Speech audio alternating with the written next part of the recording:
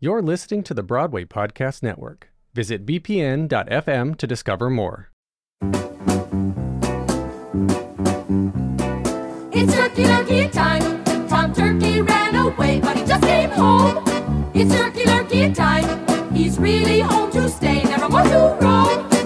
Let us make a wish, and may all our wishes come true. A snowy, blowing Christmas, a mistletoe-ing Christmas, a turkey Christmas to you. A turkey Christmas to you.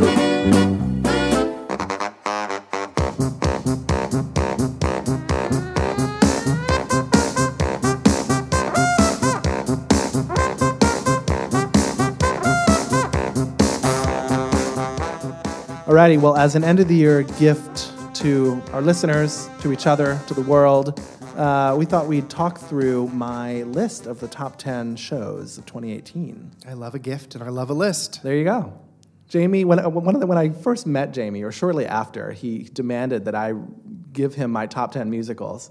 And it was a really difficult exercise. I think eventually I gave you some answers, but Jamie loves a top 10 list. I'm actually still waiting for your 50 greatest musicals of all time list. Yeah, well, that's going to take some time. I even said you could go 10 per decade and do the last 5 decades. I mean, I did make it easy. You gave me some parameters, yeah, but that also makes it harder because some decades were better, you know? I mean, Well, here's the thing I love about top 10 lists, or top 5 lists, or any of that. any list. Any list. You is love a that list. I think it says a lot about the person, but I also think it's really interesting what... I like to ask people that question multiple times because the lists always change. Yes. It says a lot about where you are at that particular moment in your life, and that's what I find so interesting. Very rarely do number 1 and 2 change, but 3, 4, and 5 are never the same. Absolutely. And I find that interesting. Yeah, That's yeah. all I'm going to say. And if you follow our Twitter, which I hope you do, you will notice that I've been reposting a lot of top 10 lists the last few days. Yeah, including mine. And on Stage Left, which is my site, I, at the end of every year, publish a top 10 list. So I did my top 10 list this year, and I will say, I don't call it top 10 best. I say it my top 10 favorite. Because I think that sort of gets more to what you were talking about, Jamie, in terms of like just it's your personal reaction to, you know, what you experienced and what you saw. Best feels a little like it's art, right? Right, and who the fuck am I to say what? Right. Who is anyone? Who is Ben Brantley, for that matter? You know what I mean? We're all just Very true. people who love theater and like writing and thinking and talking about it. So getting to my list of my top Here's 10. more like your top favorite. Yeah, which I think dovetails with best in some ways, but in some other ways not. For example, number 10 on my list is Collective Rage, a play in 5 Bettys, which was a late season replacement at MCC this summer and fall. I haven't seen it on anyone else's list, not even in their honorable mentions. For me, when I look back on the year in theater, that was hands down one of my top 10. That's why here it is as number 10. I know. I will say a regret I have is that we tried very diligently to make schedules work so that we could have some of those people involved with that show, and it just didn't. Our timing didn't work out with their timing, and that was unfortunate because that would have been good to have gotten into. Did you see it? To the heads. I did. Yeah, You did. It was great. Yeah. Wasn't it just so blazingly brilliant? I mean, I sat there. It felt like no show I had ever seen before. Yeah. Well, that's what I love about MCC. MCC is one of those theaters that I feel like I could walk in no matter what the show is, and I may not love it, but I always walk out of that. I always walk out of an MCC show thinking, that was really interesting, or that was like there's never, and I don't feel that way about a lot. I feel that way about Second Stage too. I feel like no matter what I see there, I know it's going to be quality and it's going to have great actors. And well, the thing that ties together all of MCC's shows is that they specifically curate and commission all their works to be around social topics. yeah. So if you're, you know, like us, very socially minded and, you know, following the news Like and you. very engaged. No, I mean, very engaged in shallow. what's going on in the world. MCC Theater is like the company for you because that is their sort of motif of every season. So number 9 on my list will be very familiar to listeners of The Fabulous Invalid, and that's because it's Fiddler on the Roof in Yiddish. Joel Grey's incredible production, which is sold out downtown and is moving to Midtown for an off-Broadway run this winter. February or end Starting of in January? Starting in February at Stage 42. If you haven't seen it, get tickets. I sent a friend of mine to see it recently, and the next time I saw her, she was just like so grateful that I pushed her to go see it. She probably wouldn't have seen it otherwise because it's another Fiddler, right? And if you saw The Fiddler on Broadway in 2015 and you saw The Fiddler on Broadway in 2004, and you know, it's just a show that is such a touchstone and so well known for people. And yet, what she said to me and what I wrote in my review and why it's number 9 on this list, it feels like you're seeing Fiddler for the first time. Wenn ich bin Roschist, ihr Papier wie Bomb. Ganze Tag wird ich sick mit die Bomb, wenn ich bin ein reicher Mann. Handen kann Wasser, nicht der reine Tonne, bitte Bomb. Gott, was warft von Himmel uns der Mann. Beschließt, ich bleibe nur ein Mann. Was wollt schon gestört bei dir den Plan? Denn ich bin ein reicher Mann.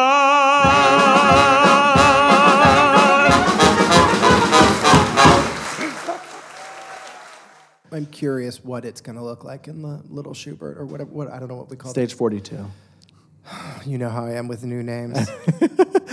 You prefer the old view, right? That's the line from Sunday in the I Park with feel that George. way. Yeah, I will probably call it. I mean, look, I'm still calling the Hirschfeld the Beck. So Right. and I love Al Hirschfeld. I don't. It's not a diss. It's not a slight, yeah. I just Yeah. I can't. I don't quite call the O'Neill the Alvin, but you know I did when Yeah. I first moved here. Okay, number 8 on your list is Passover. I did not see that. I've never been to LCT3. Can you believe that? I can because I don't. So few people even know that it exists. So part of the mission of this podcast, of course, is to expose people to things that they might not know about. LCT3 is a program that is specifically designed around curating and supporting new work. And it's on the roof of the Vivian Beaumont Theater in the Lincoln Center Theater complex. It's a new theater that they built on top of the existing structure. And it's all they do there are these new works. Every ticket is always $25 or $30. Every ticket's always $30. So you can't beat the price. And every single show I've seen at LCT3 has stuck with me, has been an experience that I have held on to. Passover in particular, which had its premiere in Chicago, I forget what theater it was at there, came to New York and just completely knocked my socks off. It was, there obviously a topic in the news and something that everyone is following is, the treatment of black men in our society, particularly interaction with police. It's been top of mind for the whole country for years now. And many works of theater have attempted to address this, troubling dynamic. None that I've seen have done it so piercingly and really just joltingly than this play that I wrote in my review and in my little write-up here. At the end of the show, the audience filed out in complete silence. I've never experienced that in a theater. That's why it stuck with me, because there was nothing anyone could say, even to their friend or partner, whoever they were with. That's how searing this show was. That's incredible. Yeah, I could not believe it. Just complete silence. Luckily, the Chicago production was recorded by Spike Lee, so you can go on. I think it's on Amazon, but Google it because it's a really important work tackling an issue that couldn't be more important. I suggest you check it out. I will. Yeah, you and also anyone listening. Anyone listening. Okay, number 7 on my list, which I know you saw, is Three Tall Women. I did. My gosh. It would be a little higher on my list. It was hard. It's hard doing a list is hard. It's really hard to it down to 10. But this had to be on the list no matter what, because rarely have I seen a better play. Just start to finish, production, acting, set design, lighting. I mean, the whole package was just perfect. Yes. It was a gorgeous production, and it was 3 incredibly talented ladies, just at the height of their powers. Really truly. I mean, I think it's a testament to Scott Rudin, who produced it. Mm-hmm. He did it. It's exceptional what he did with that play, and it's. And it's a play that not many people know, because when you look at the Albee catalog, if you will, everyone knows Who's Afraid of Virginia Woolf, right? That's his most famous work. But this play actually won the Pulitzer Prize. Yeah. In 1994, I believe, off Broadway, or 95.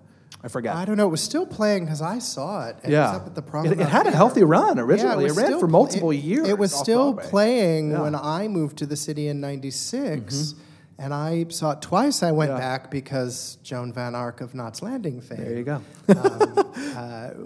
Took over sort of late in the run, and I had to go back and see her. And quite frankly, it felt like it felt like I'd never seen the play, seeing this version this last season, because it was such a stunning production that it erased the memory I have of seeing it at the Promenade. Yeah. So hopefully this will engender more productions of the show, because it's a brilliant work regardless of the production. But this particular production was just pitch perfect. And I have to do a shout out to Glenda Jackson, who returned to the New York stage following a 30-year absence at the age of, I think, 81 or 82, to take on this role of the perhaps tallest of the three women, and won a Tony Award, rightly so, because she wasn't acting. It was some other form of existence on that stage that I'll always remember.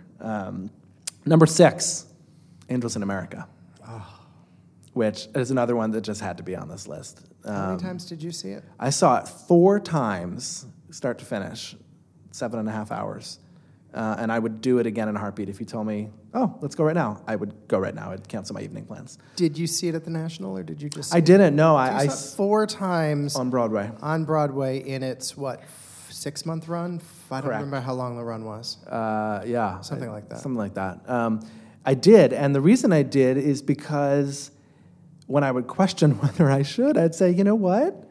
This probably won't be on Broadway again for 20 years, 30 years? Probably not. Probably not. And I don't want to look back and say, oh, I wish I'd seen that again, That's the way I felt about Hello, Dolly. I lost track of how many times I saw Hello, Dolly, but it was like, you know what? After this revival, which was so stunning, no one's going to dare touch it for a generation, if not more. So I want to make sure I could say to myself that I saw it as many times as I was financially able to.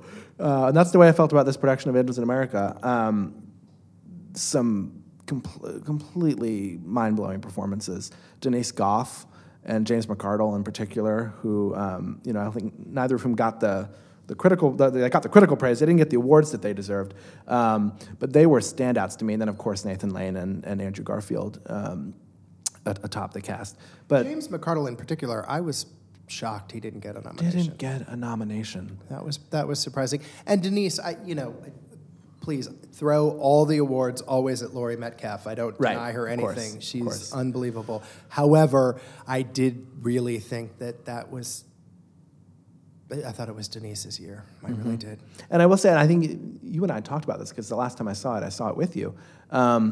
What was amazing about Denise's performance is I didn't see it at the National, but I watched they do NT Live, where they screen shows from the National Theatre in London in movie theaters in America. So I did go to see it just on screen, which is different than seeing it live in person. And watching that first performance of hers to the final performance that she did on Broadway, she grew in that role in such a beautiful They all did. way. It was very different in New York than at the National. I think I saw the final performance in the National Theatre. And doing the marathon day, which is the only way I would choose to watch that show. Yeah, that's the only way. I would see it split over 2 nights if I had to. Yeah. But if I'm in control of the situation, I will always do a marathon of anything like that. Yeah. Just because I think it's the way you need to do it. Yeah. I did this one 4 times. I'll do it again.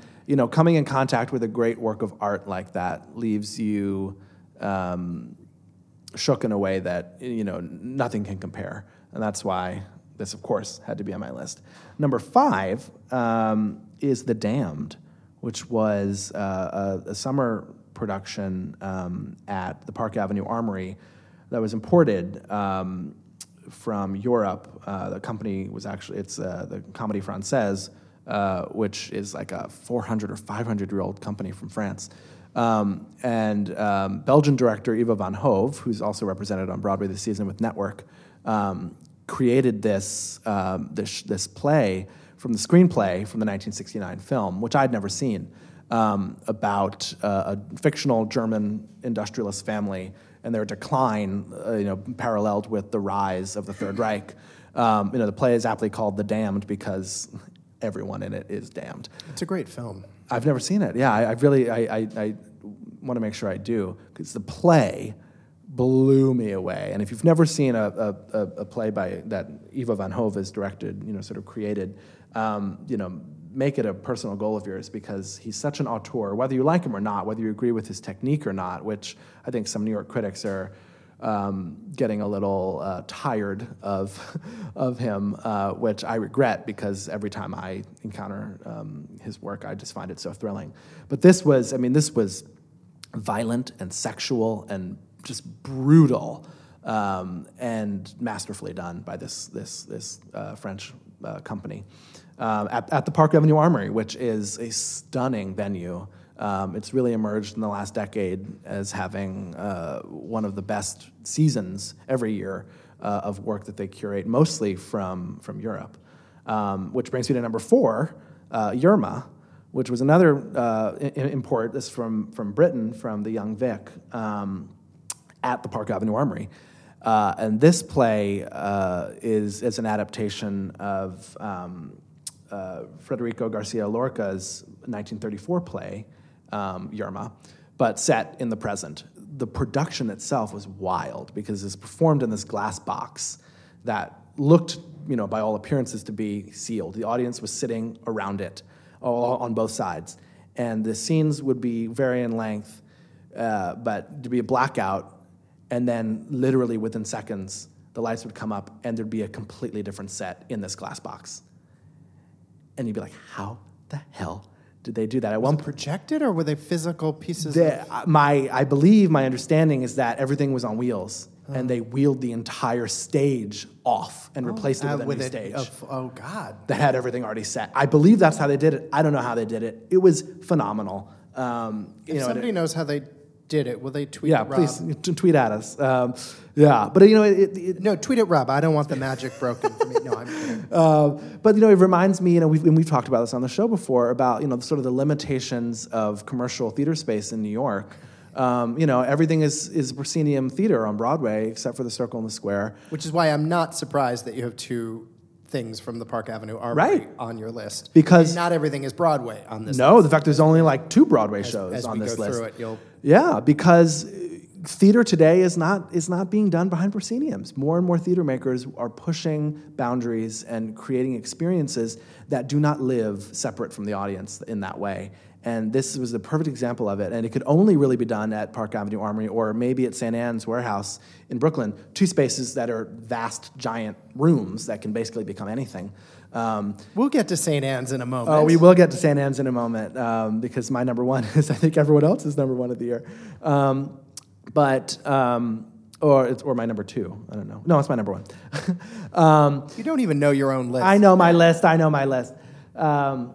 But it really, it speaks to why these venues have produced such incredible seasons, is because they have the space that can accommodate the cutting edge of live theater. Which is why I'm also excited for The Shed, which will be opening up as part of the West Side development very soon. That we talked to David Rockwell about. I noticed they were looking for a program director, I thought that would be a very good job for Rob. Okay, number 3 is The Ferryman. Which I have not seen yet, so... Jamie. I know I'm a little behind. Get thee to the Jacobs Theater. I will. Or as you probably know it, the Royale. Yes.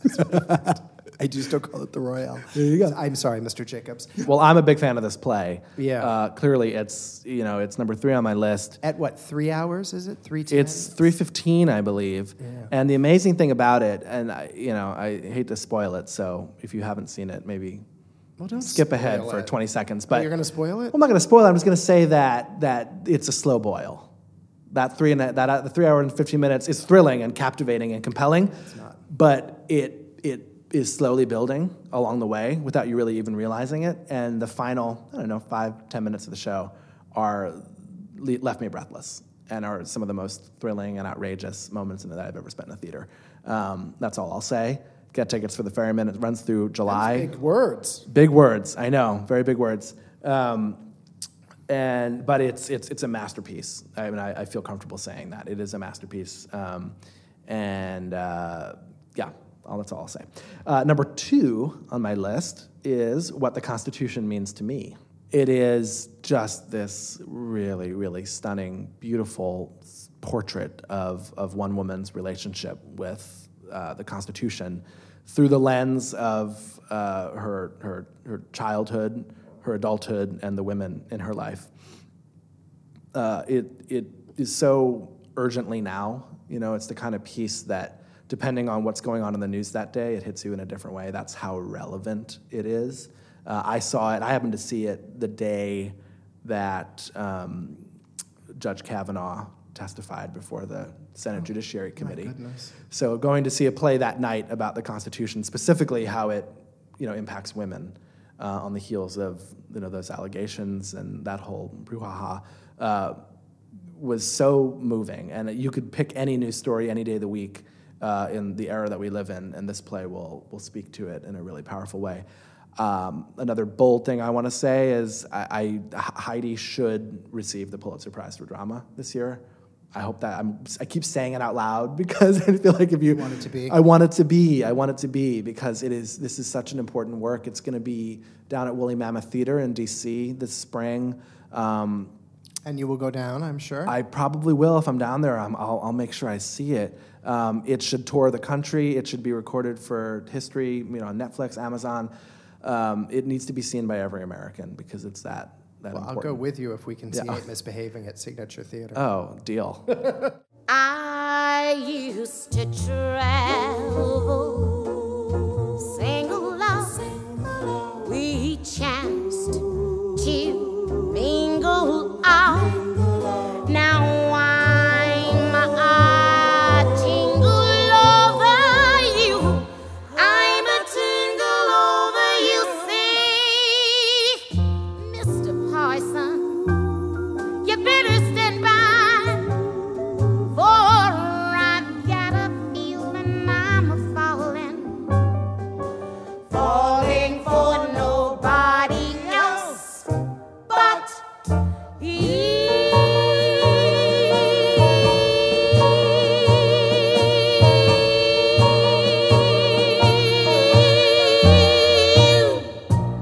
You never have to drag me to Ain't Misbehavin'.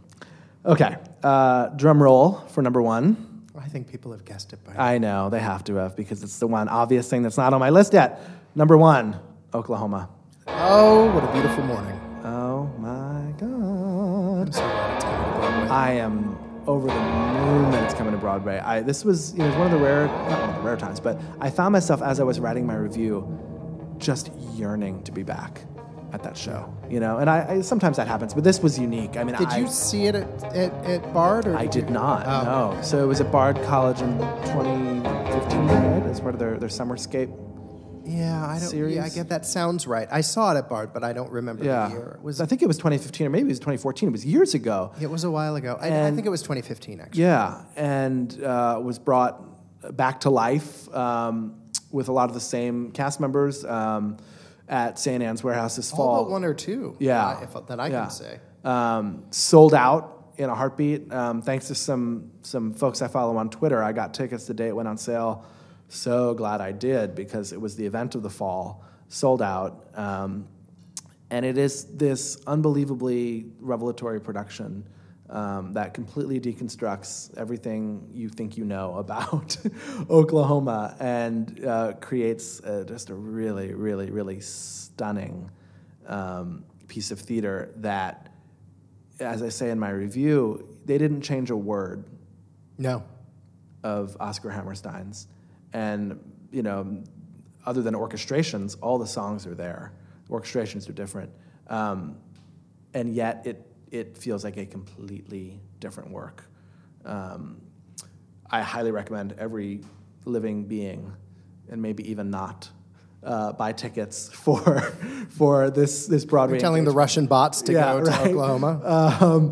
Because it's going to be the event of the season, of the spring season. Something tells me we will do a show on I hope Oklahoma so. I really hope spring. so, because the director Daniel Fish, hats off to him for for his willingness to interrogate a classic American musical in a way that no one has ever done before, and hats off to the Rodgers and Hammerstein estate, or whatever it's called. I forget their official organization name. Who they have to give permission every time someone changes or reinterprets any of the R&H catalog, and they did. And not only did they do that, but they supported it clearly coming to Broadway, which they didn't have to do, because 2018 was the 75th anniversary of Oklahoma. There were productions all across this country. I saw one in Houston. There you go. That also, ones that did different things. Out in Oregon at the Oregon Shakespeare Festival, there was some gender swapping, so that there were some same-sex relationships in the show. There was an all-black version of Oklahoma that was done, I think, in Kansas City. I think you're right. And then, the production you saw in Houston, I think, had a cast of 60. There was the Houston Ballet was involved. They did the ballet with the Houston Ballet. And yeah, it was very interesting. Yeah, so people were doing a lot with Oklahoma in 2018. So for this production to be the one that was, granted the opportunity to come to Broadway, really speaks to the quality of it, the reinvention of it. It's not your mama's Oklahoma. No. My headline was, "It's not your Aunt Eller's Oklahoma." I knew I was stealing something. There you go. So I can't speak highly enough about it. Run, get tickets. Well, that's a good list, Rob. That's 2018. Well, you also have some honorable mentions. Oh, I have so many honorable mentions, and I want to run through some of them quickly. Chorus Line at City Center, which would have made my top 10 list. It made a lot of people's top 10s for sure. Yeah. Carousel on Broadway, I agree entirely with that. I think that was a much maligned the ballet production that was glorious, the and dancing I think was people just didn't unbelievable play along. Blacklight, which I did not see at the Public, Dance Nation, which I wish I had seen, Gloria, A Life, which we saw together. We did. And I have to say this again, go get a ticket. Yeah. It's not what you think it is. It's fabulous, and Christine Lottie is amazing. Yeah, runs through March, so there's plenty of opportunity this winter to get tickets. Harry Potter and the Cursed Child, The Jungle, which is, I think, still at St. Anne's Warehouse. You really like St. Anne's. I do. Mean Girls, I don't think we have to say anything about that. Midnight at the Never Get, which I did not hear or even see. Network, which was glossy and gorgeous and is well worth anyone's time. Yes. Queens, again, at LCT3, which I will make a promise to you, Rob Russo, I will get there next year. Yeah, please do. And the Slave Play, which I saw last night, 2 nights ago. Wow. Yeah. Oh, yeah. I think I texted you right as You I did. left.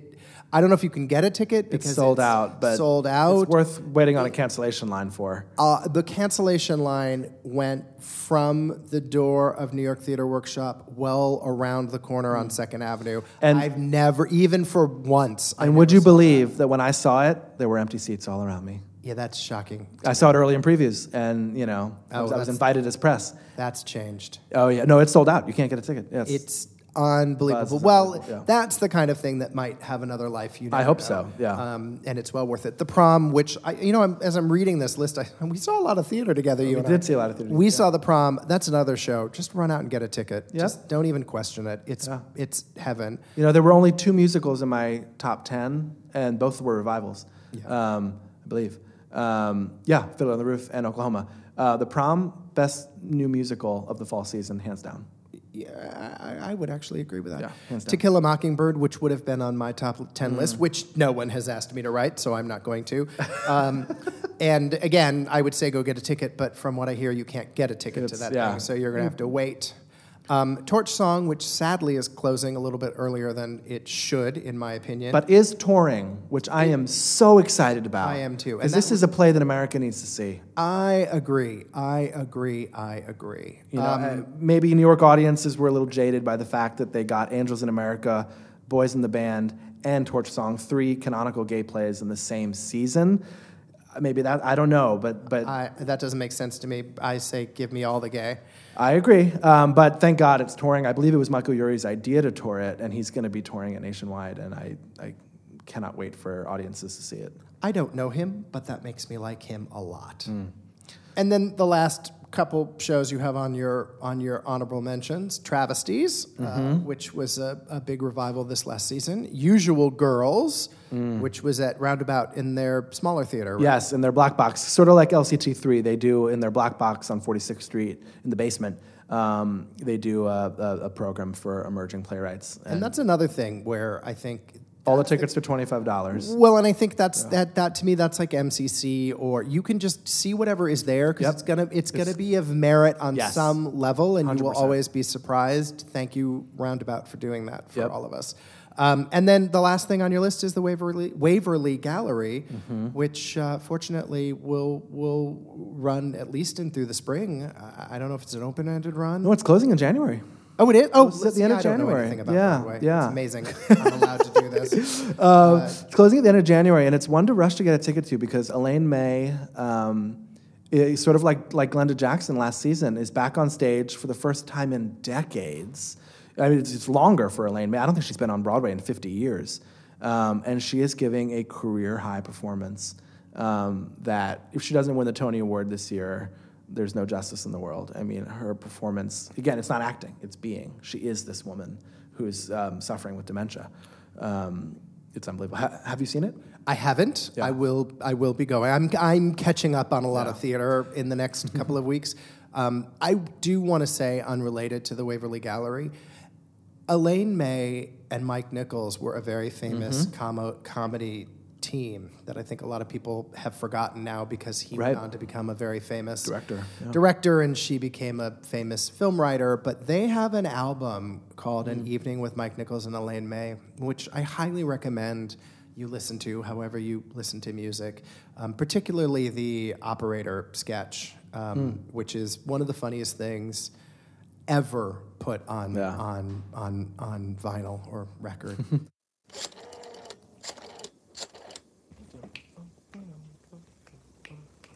Information. Operator, give me the number, please, of George Kaplan, Kaplan, at 4411 Huguenot Walloon Drive. That is George Kaplan. Yes, that's right. That is Kaplan. Yes. That is K as in knife.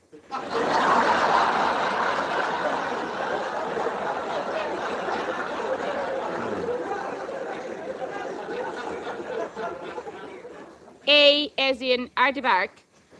P as in pneumonia. L as in luscious. A as in aardvark again. N as in Newell Post. Kaplan. I think so, yes. Just one moment, I will look that number up for you. Right, thank you very much. Well, she went on to become an amazing screenwriter. Right. I mean, she wrote The Birdcage. Right. No, they both. She is, I mean, funny. She's a funny lady. And what's amazing about this performance, beyond just the sheer humanity of it, is the drama of it. I mean, you watch this woman just completely unravel over the course of 2.5 hours. And again, it's a testament to Scott Rudin, the producer, who took this Kenneth Lonergan play from, I think, 2000 or 1999. Something like that. Was it Eileen Heckert originally? I don't know. I think that might be right. That had some modest success at the time and gave it a Broadway platform with a stellar cast. The secret weapon of the show, everyone's talking about Elaine May, and I just did, is Joan Allen, who plays Elaine May's daughter. Right. And I hear David Cromer is exceptional, too. David Cromer, Lucas Hedges, and Michael Cera. That's the cast. You love a Lucas Hedges. America loves Lucas Hedges. I know. Oh, I didn't mean to imply that they don't. I just meant you particularly. Knowing you as I know you, you're a big fan. Oh, he's phenomenal. I mean, he's, 22 years old. Right. He's He's got nominated all for an these hot Oscar. movies He's in all these hot movies this season. And what is he doing? He's in a play on Broadway. Yeah. Right? That says a lot about his artistic and professional choices.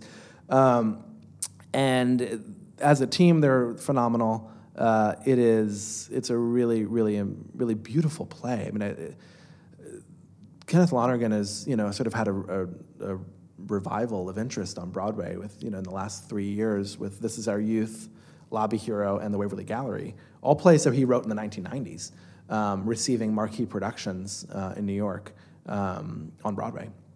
All with Michael Cera, who's become his stage muse. And I'm really glad that his plays are getting this second life because they weren't produced for a long time in New York. And he's a stunning playwright.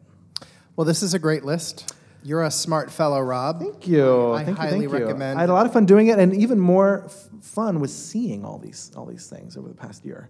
Well, you see everything. I saw 246 shows last year. That's a lot. And so picking 10 was hard. That's why I had so many honorable mentions. Well, I'm going to hold you to the list of 50 yes. for next year. Forthcoming. You can separate it by decade, as I have instructed you. I don't think I want to. That was over the summer, I might add. Okay, all right. It was a while ago. The problem with separating by decades is that Stephen Sondheim wrote 6 brilliant musicals in the 1970s. Well, then. So that would exclude all other musicals written in the 1970s. Well, that sounds about right. Really hard. You get to put The Wiz and Annie on, and then you're done. Oh, and Chorus Line. Chorus Line. Hello, Chicago. That's your 10. Hi. That's your 10. Okay. Sorry. I know I'm going to make it hard for you. Really well, on that note, I think we close out the year. It's been an interesting 2018. For sure. And we look forward to more shows in 2019. All the shows. Happy New Year, Rob. Oh, Happy New Year, Jamie.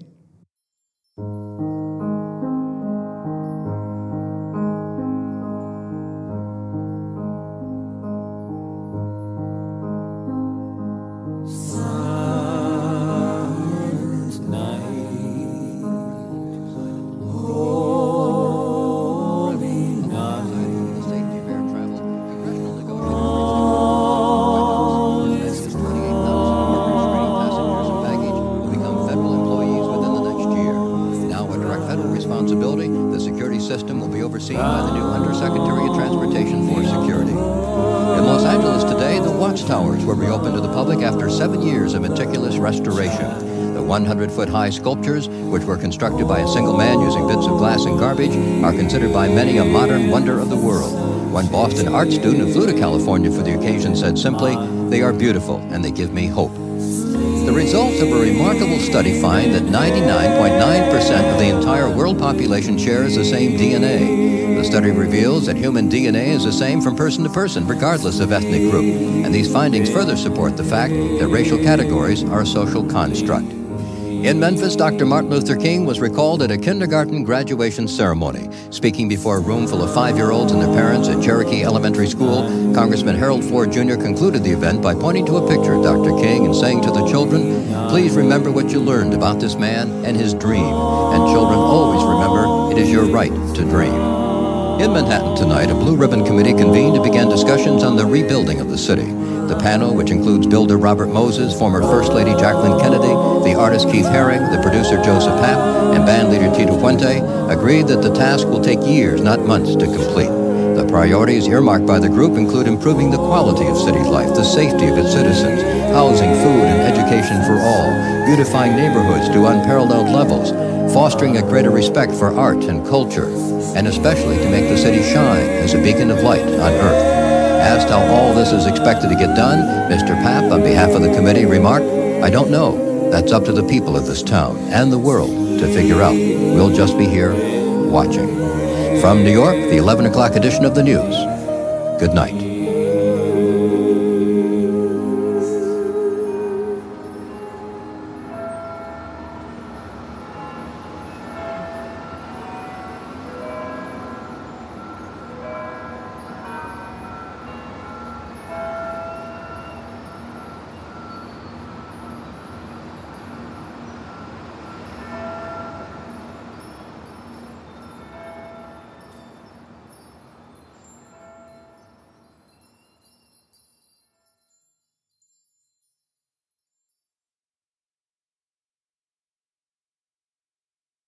Hey, it's Leslie Odom Jr. here on the Broadway Podcast Network to tell you about the Rise Theater Directory, a program of Maestro Music. Rise is a national online resource designed to connect and empower backstage and administrative and creative theater professionals from underrepresented backgrounds.